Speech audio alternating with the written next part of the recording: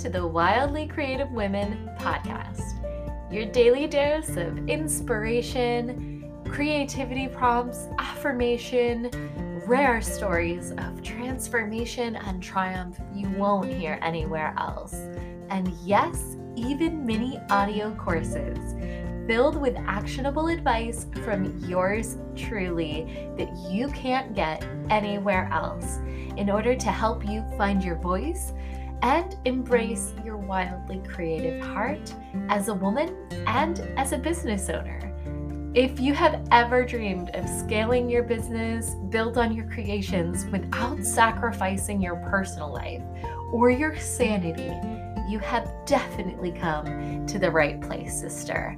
If you've ever questioned if now is the time to scale up or perhaps even step away from it all, you're definitely in the right place. If you've ever suffered from burnout and you need some place to go for a daily dose of just peace and sisterhood and stories that are just for you, well, yes, you're still in the right place. So grab a snack, something to take notes, hopefully grab a cozy corner where you can just relax and be with us.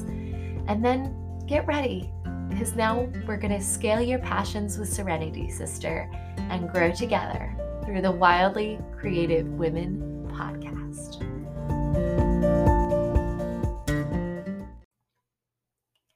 If you are anything like most of the creatives, freelancers, coaches, and wildly successful service providers that have scaled their talents from 0 to 6 or even 7 figures within the matter of just a few years and sometimes less than a year, then that means you have no choice but to face one of the biggest and most frequent hurdles in the entrepreneurial journey.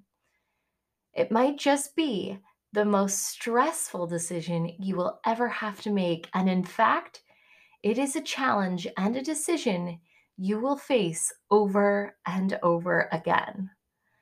I'm talking, of course, about your rates, what to charge. You've got the competition to consider. You've got your own skill set. You've got, of course, what you perceive to be your skills, and that's different from the former for most of us.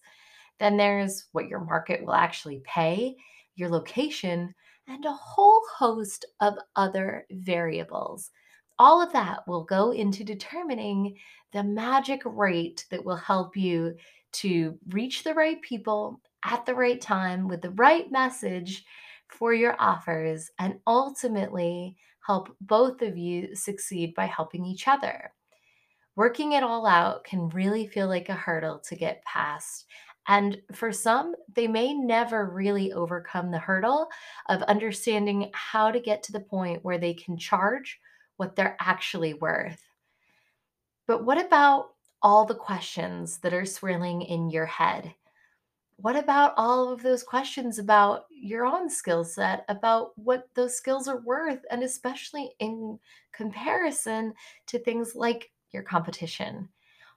Creating a solid pricing structure, that's going to require some real digging. This isn't some pie in the sky number you can just pull out of thin air or make up because it sounds good. So, your starting number in line needs to take a look at your competition, your skills, and your market. And we're going to dive headfirst into all of those areas today in this episode I'm calling Using Pricing Strategies to Determine Your Rates. So, I hope you're ready because we're kicking things off right away, rolling up the sleeves and diving into your competition. Something that should never scare you, but should always motivate you to strive to be better, to do more, be more, and to overserve the amazing humans that make you want to jump out of bed in the morning. Now, again, this might take a little detective work. So I'm going to need those internet sleuths and podcast junkies to really tap into that side of themselves to do this detective work. when it comes to both their niche's problems or pain points, and the way that the competition is addressing them. Now, since a lot of coaches and service providers or creatives don't publish their rates, when it comes time to research the actual rates that your competition is charging, again, you might have to dig a little deeper than just going to their website. But if you do pay attention to their websites and their social media, perhaps ask a few discrete questions, or maybe even get yourself on their mailing list, you can usually figure it out. Just be realistic, about who exactly your competition is, though. Don't undervalue or oversell yourself. In other words, make sure you're comparing yourself to another provider who is at that same skill level, is serving the same market, has the same or similar track record, and is simply looking at someone who really just wants to be the best version of themselves.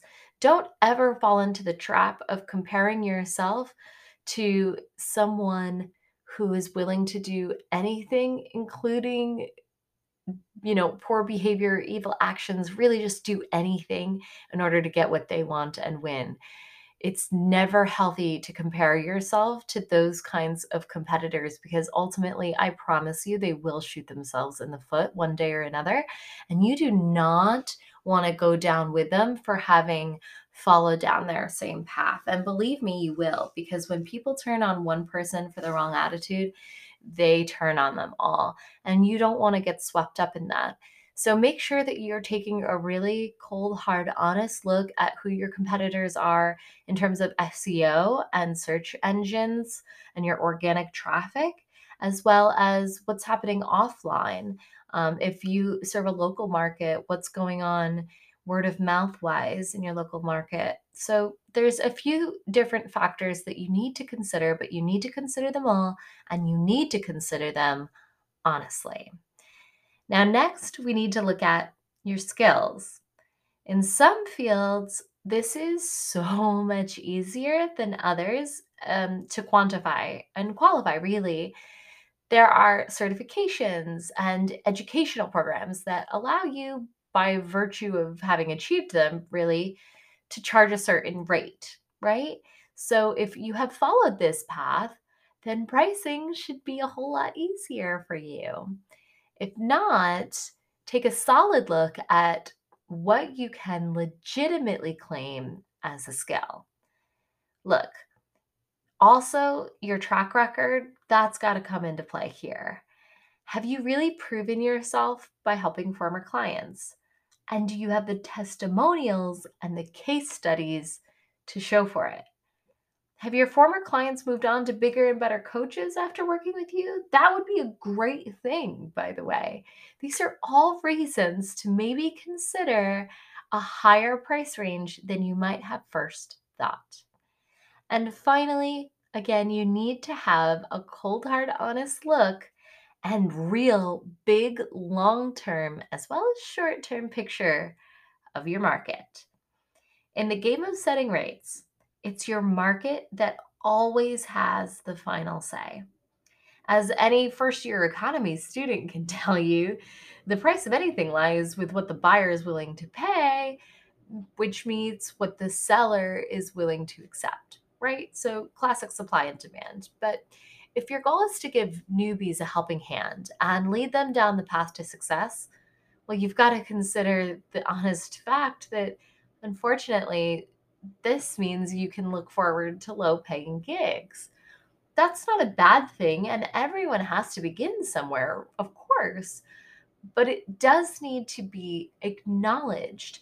This is a totally different price point and therefore pricing and business model, and you need to plan accordingly for that.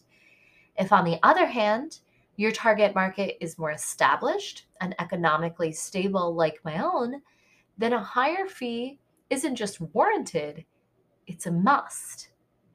These people expect a higher price and will not find value in the lowest cost provider of anything, whether it's coffee beans or business coaching. So don't trick yourself that way and don't sell yourself short, because you could really be shooting yourself in the foot by trying to be the most economical competitor in your market.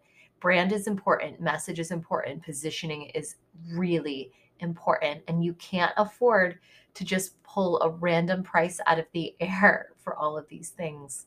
Okay? So, finally, don't forget that pricing is never set in stone. Never.